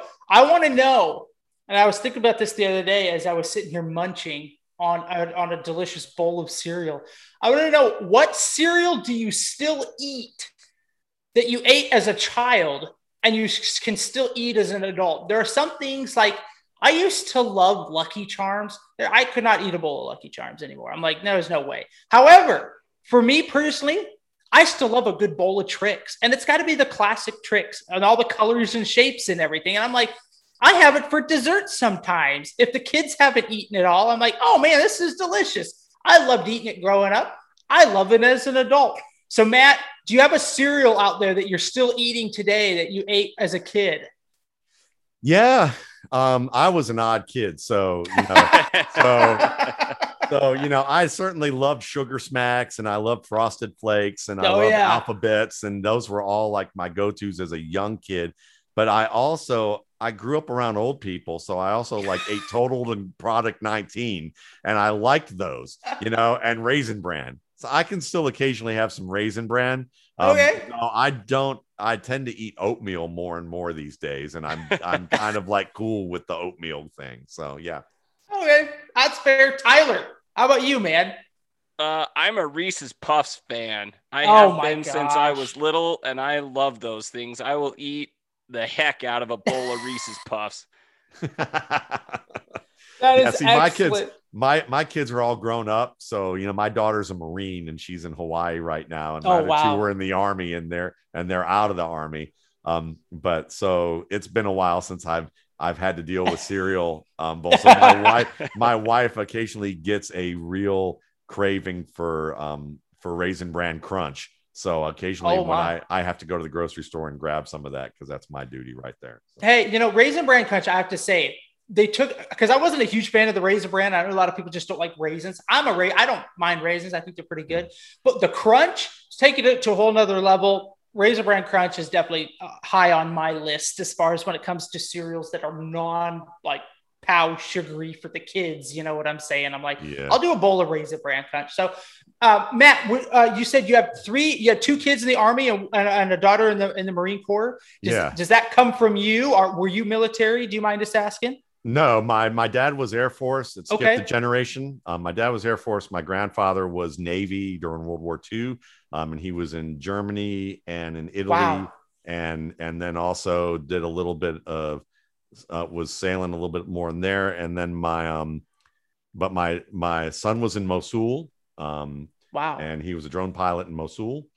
And my daughter, one of my daughters does basically drone analysis, and she was never stationed abroad. my daughter Chandler, who is currently in the Marines, is a corporal who is serving in Hawaii, and she's a drone pilot as well. Wow. So yeah, there you go. Just wow. I maybe it's either, and it's funny because I'm not the kind of guy you would think that would have been a part of raising, military kids, which is either maybe that's why they're in the military, but no. But she was a fashion design major. Wow. And did sewing and was close to doing stuff where she was going to be in a major house, and decided, I don't want to do this anymore. And always liked math, and was thinking maybe engineering, maybe mathematics. And then it was like, I don't know what I want to do. And then finally one day she came home, and we were always patient with her about it, because, she works hard, and she was learning other things that are just important life skills that I think they don't teach you in college. Right. And she was always good at that. And so she was like, you know what? I'm going to join the military. And we're like, what? She's like, yeah. She goes, I'll just put it this way. I know it's a family show. She said, but I just need to get my bleep together. And I feel like that, and I feel like that, I need to do that. And I'm tired of, not knowing what I want to do. And this is a good way for me to figure it out. And we were like, all right. And she did great. She's a little older for a Marine, because I think she's like, at the time when she joined, she was 27, and that's not usually when you go. But right.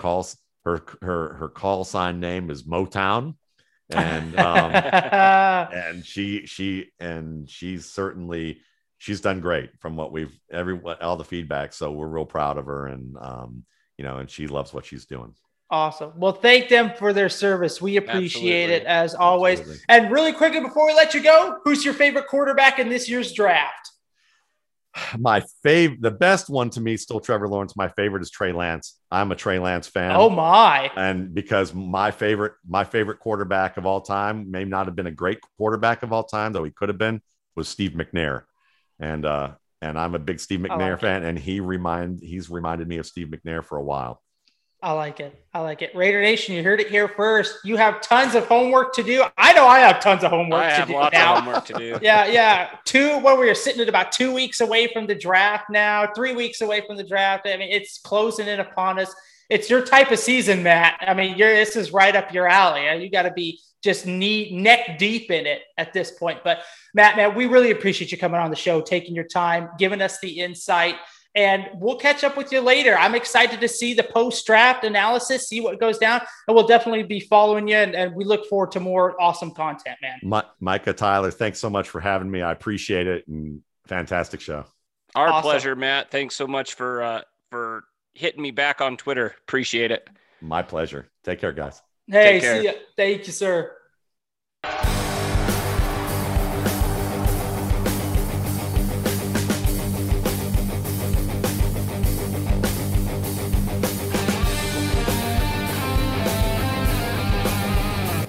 Once again, big thanks to Matt for coming on the show, being with us, especially right now. This is his bread and butter time of year, Tyler. I mean, right before the draft, breaking everything down, getting ready to rock and roll, really watching his work pay off in Raider Nation.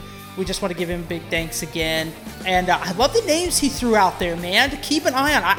I got to tell you, Tyler, I got to go back kind of to the drawing board now and look up some of these players and get back in on it. Like we talked about, there's always at each position like about 3 or 4 names that kind of pop out all the time. And those are the names that get circulated. But it's really, when you can find those diamonds late in the draft, man, in the beyond the 3rd round, it seems like is when you can really, get the most bang for your buck, if you will. And absolutely. We've seen that with Max Crosby. I was surprised he knew who Jalen Richard was, right? Let alone who he was coming out of college. Right. I mean, that was a pick. I'll be honest with you, I had to look it up. Like when we picked him, I was like, wait, okay. We didn't. He was just undrafted. Right. So I mean, there's just so much like that Matt breaks down. So Raider Nation, again, when you purchase this rookie scouting portfolio, not only are you supporting a good cause, but you get more than your money's worth with this. Absolutely.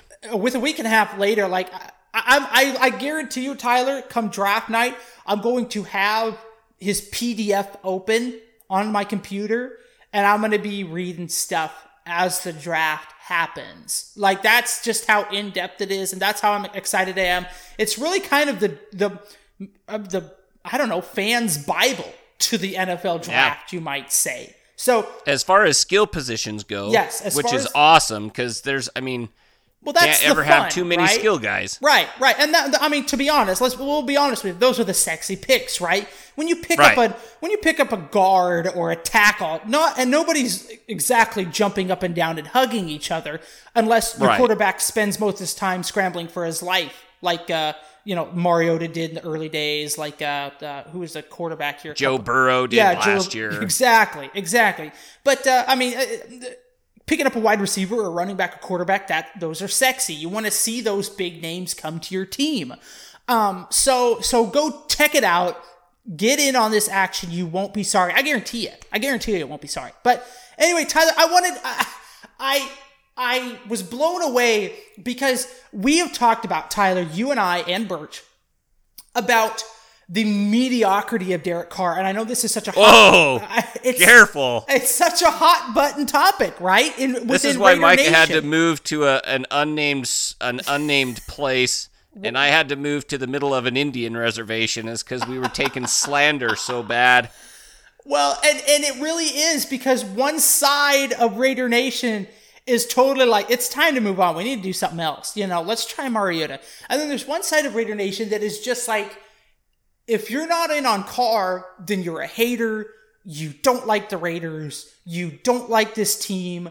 Go find someone else. Nobody's better than Carr. Carr is, the second coming. And it really blows me away, just like the vehement passion that people have for this one player that has not done a whole lot. And every year, this group of fans continues, it seems like to me, make an excuse for why he has underperformed.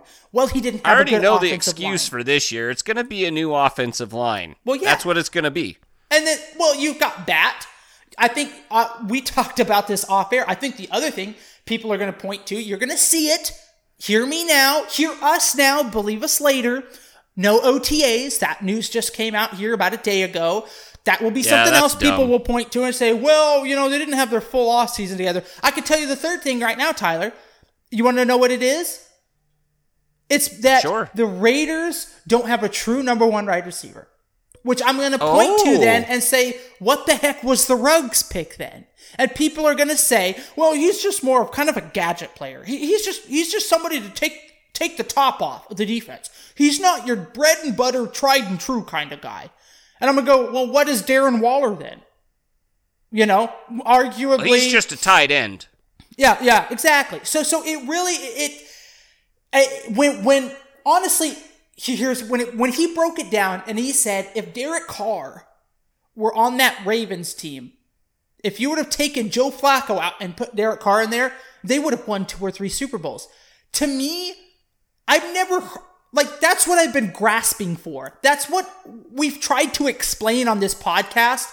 And Matt put it in football terms, where it was like, yes, exactly. Look at that team. Look at Flacco.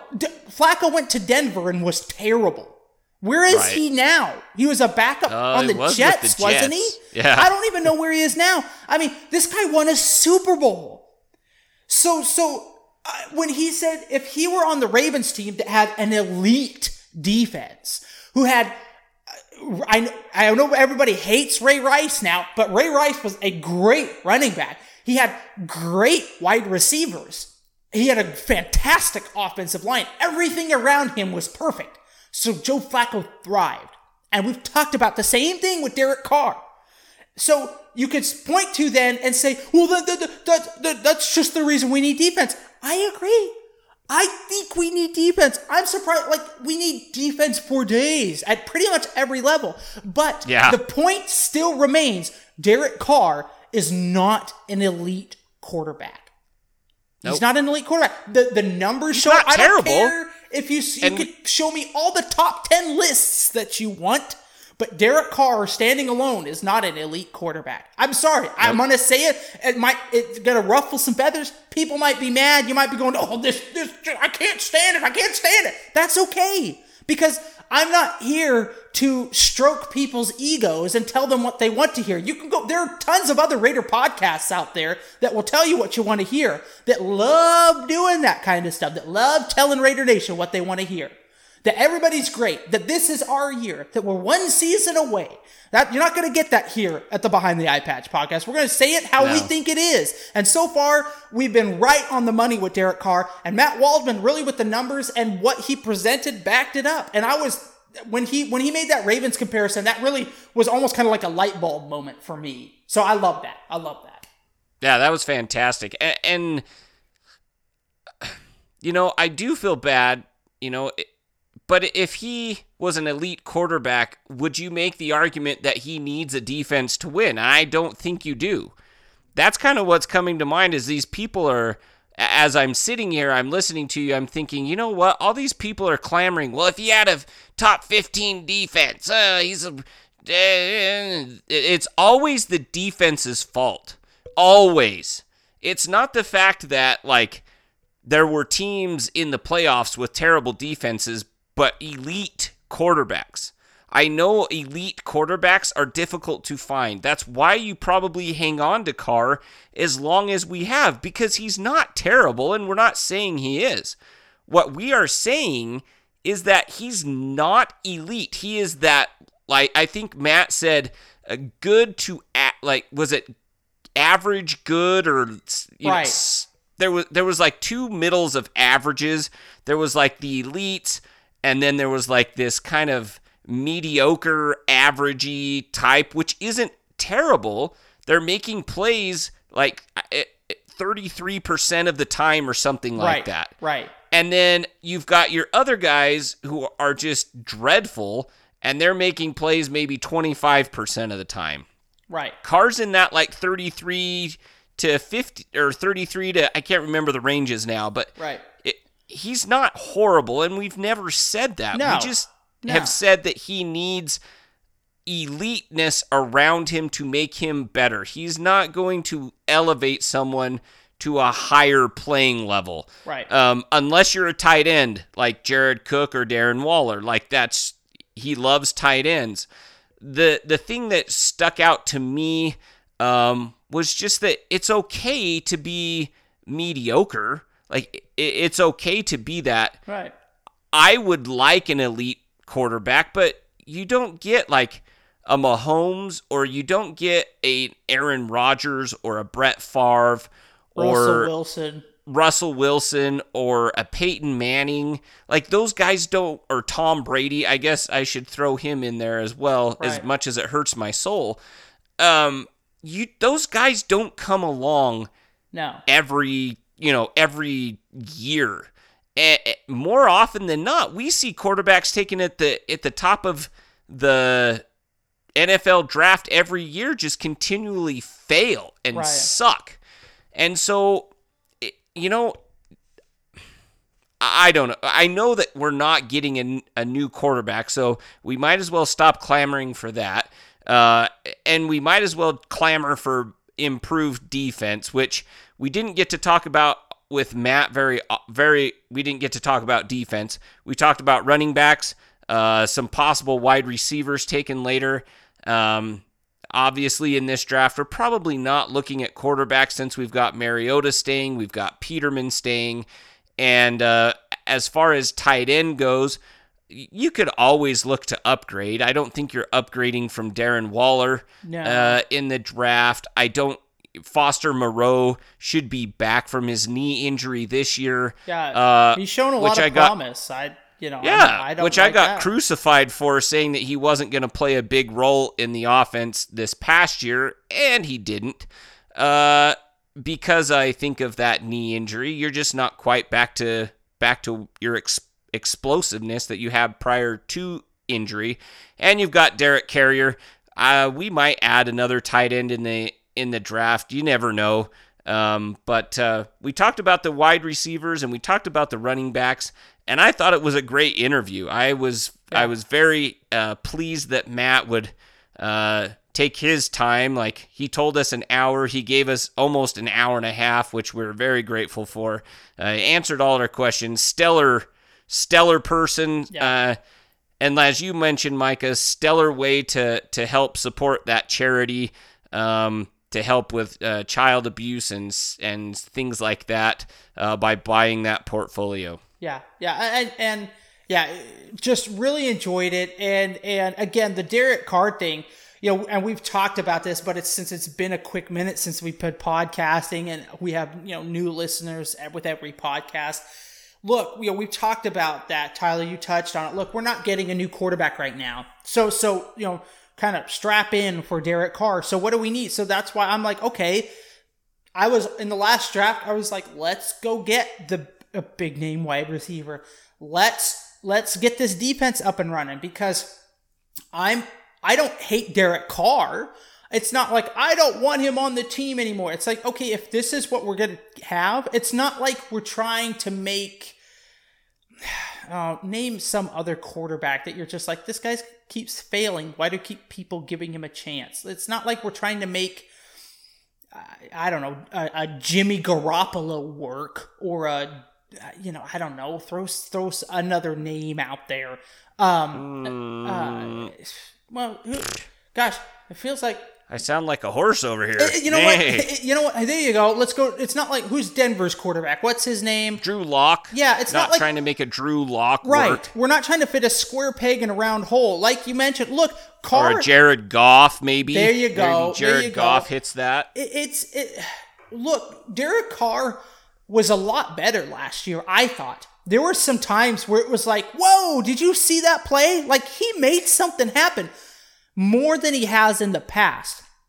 But then there were also times where it was like, what was that? And that, what Matt pointed to that. And he was like, look, Carr's one of these guys, like 1 out of 3 times, he'll flash that brilliance. But 2 out of 3 times, it's like, oh, geez, what was that?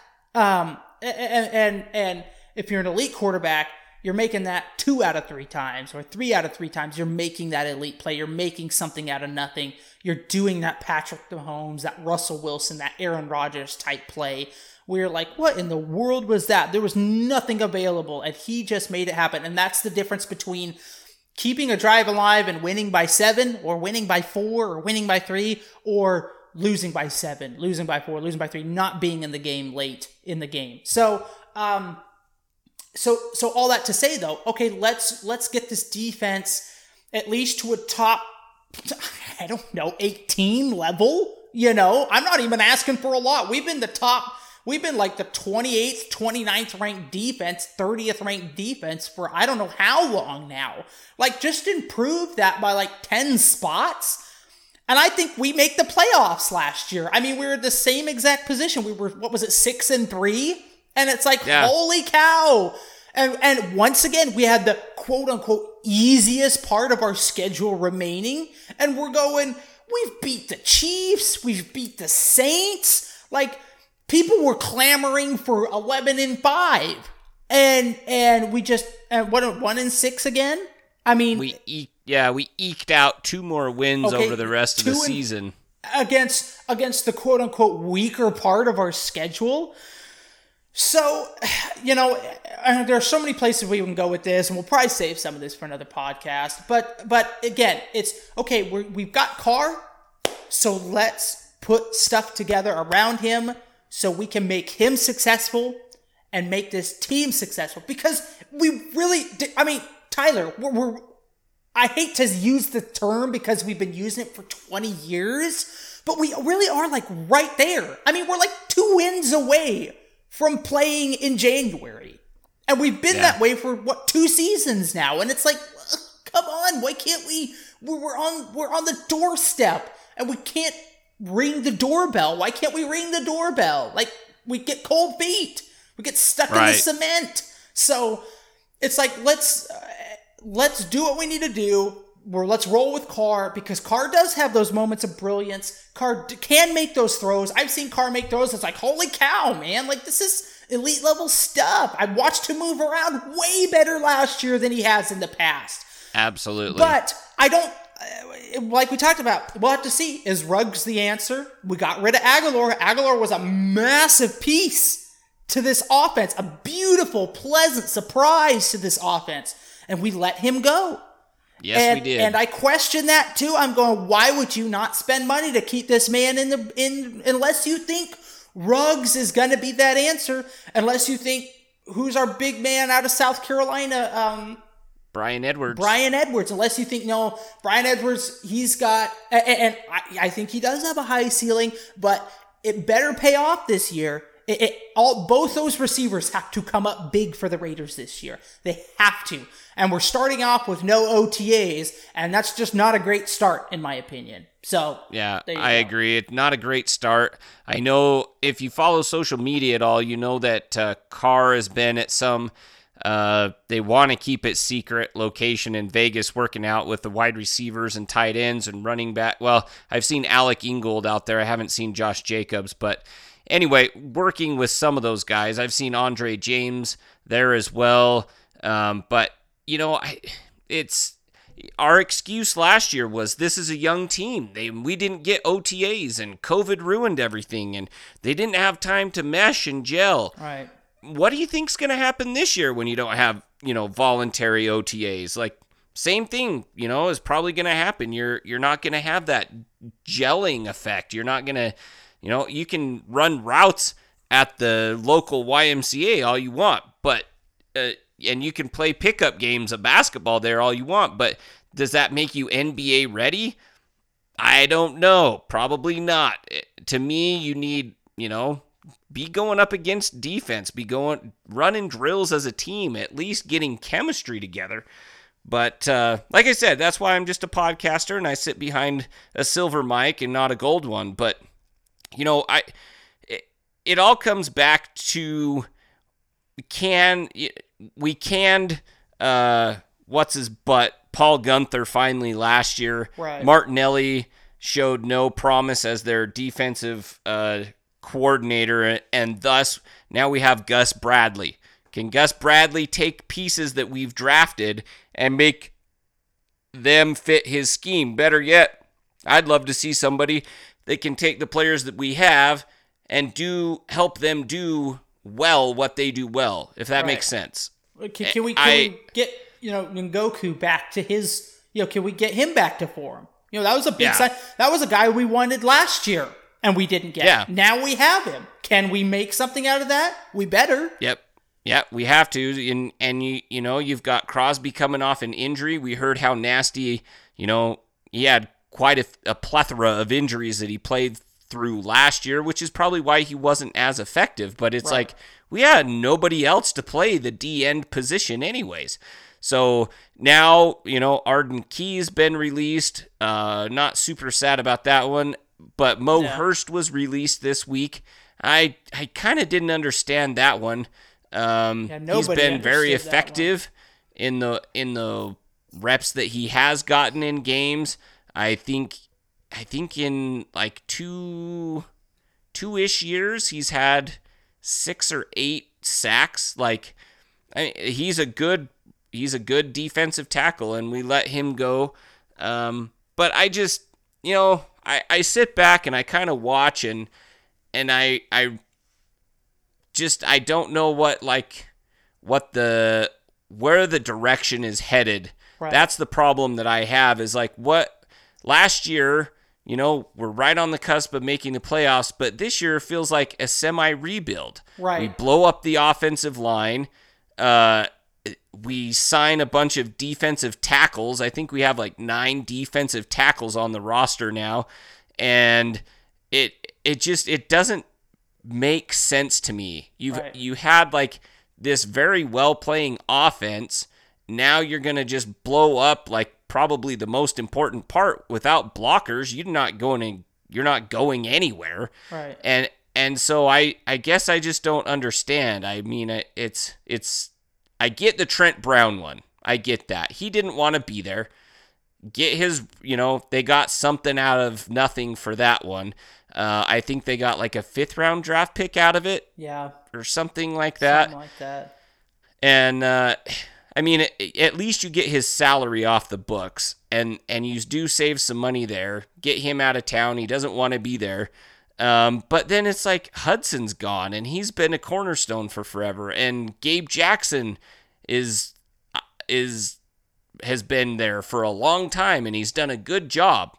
And then you let the best wide receiver we had there go, right? Nelson Aguilar. I mean, it does. Like, you hit it nailed right on the head. I mean, it's like, why do I feel like we're rebuilding when last 2 seasons we've been almost at the playoffs, and now I feel like we're going to be lucky to win 6 or 7 games this year. Yeah, looking through the schedule, I sent you guys a text. I think I had them at 7, and we've got an extra game this year. Right. So, I mean, I don't know. It just doesn't feel like we're doing much in the offseason other than the Ngoku, whatever his last name is. It doesn't feel like we did very much. Rather than making splashes, we kind of blew things up. And I get that the salary cap is lower this year. I get all those things. But at the same time, it's like we're, every year we're allegedly just, we're so close, but then we just kind of blow up everything. So I don't know. I guess time will tell. Yeah, time will tell. We'll see if we can. We talked about this too. We see if we can develop the talent that we have on the roster, which has been the problem. Great point. We have not been able to do that, which we could have a whole podcast just on that. But I think, and we have. Yeah. We'll save that for another time, Tyler. How about that? We've got the draft a week and a half away. Get pumped, get excited. We will get Birch excited for the draft. He will. He's probably already secretly in the closet excited about the draft. I think so. He just doesn't want to admit it. But come draft night, he'll be sitting there in front of the TV watching with bated breath to see if we, maybe move up and take somebody ridiculously high. Or, I saw on the Bleacher Report app, our fan base actually picked us to take Micah Parsons, linebacker out of Penn State. And I thought, you know what? Well, there's actually a good section of Raider Nation that has a good head on their shoulders, I feel like. Because I think last year they had us taken, Lord knows who it was. It was a wacky draft pick. I thought, what in the world are we thinking? But I thought that sounds just about like what the Raiders would do. So if I would be... We took Ruggs. Yeah, when every wide receiver was on the board. And we've seen, I got to be patient. Matt told us, be patient. See, so I'm going to, Tyler. I'm going to try to anyway. I have to. Right. And we'll see how that all plays out in the long run. But I'd be pleased as punch if we took Micah Parsons. I'd love that pick, to be honest with you. I think that upgrades the defense, and I just don't know if they're going to do that with the linebackers that we have already there. But yeah, but I mean, you can't really say that like Littleton, Kwiatkowski, and Morrow really strike fear into the hearts of many offenses. Right. That's not, Morrow's more of a depth piece. I mean, he did really well last year. He's an undrafted player. He's one of those diamond in the rough guys that you have to find, and we found him. But if you can add an explosive athlete like a Micah Parsons who runs a 4.39 and he's like 230, 240, you have to pick someone like that. And people will say, well, Tyler, he's got character issues. It was like 3 years ago. There was a hazing incident. I'm not saying hazing is good, but I am saying that it happens a lot, and he just happened to get caught. So, hazing happens a lot. It happens a lot. It's just been until recently, all of a sudden, I don't know. It just, I feel like all of a sudden some people have decided to make it a big issue, and all of a sudden people are what I like to call fake outraged about some of this stuff. And it's like, what? Like this? Come on. Yeah. But anyway. No, and I'm sure, I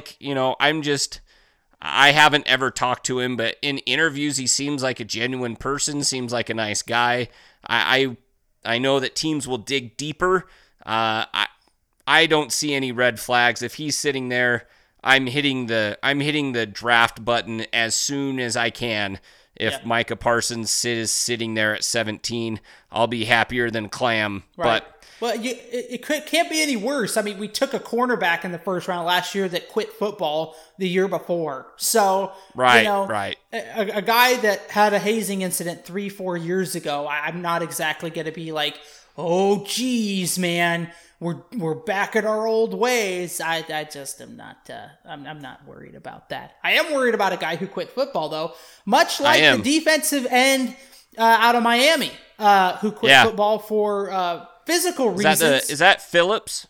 Jalen Phillips? Yeah. Yeah, he was at UCLA and then because of concussions quit football and then decided to give it another go. And now all of a sudden he's like, I've seen him mocked to us at 17, and I'm like, man, that screams a Raiders red pick. Flags. Yeah. Oh yeah, but it's loaded with red flags out the wazoo. And it has, but like you said, it has a Raider pick written all over it. I'm just like, no.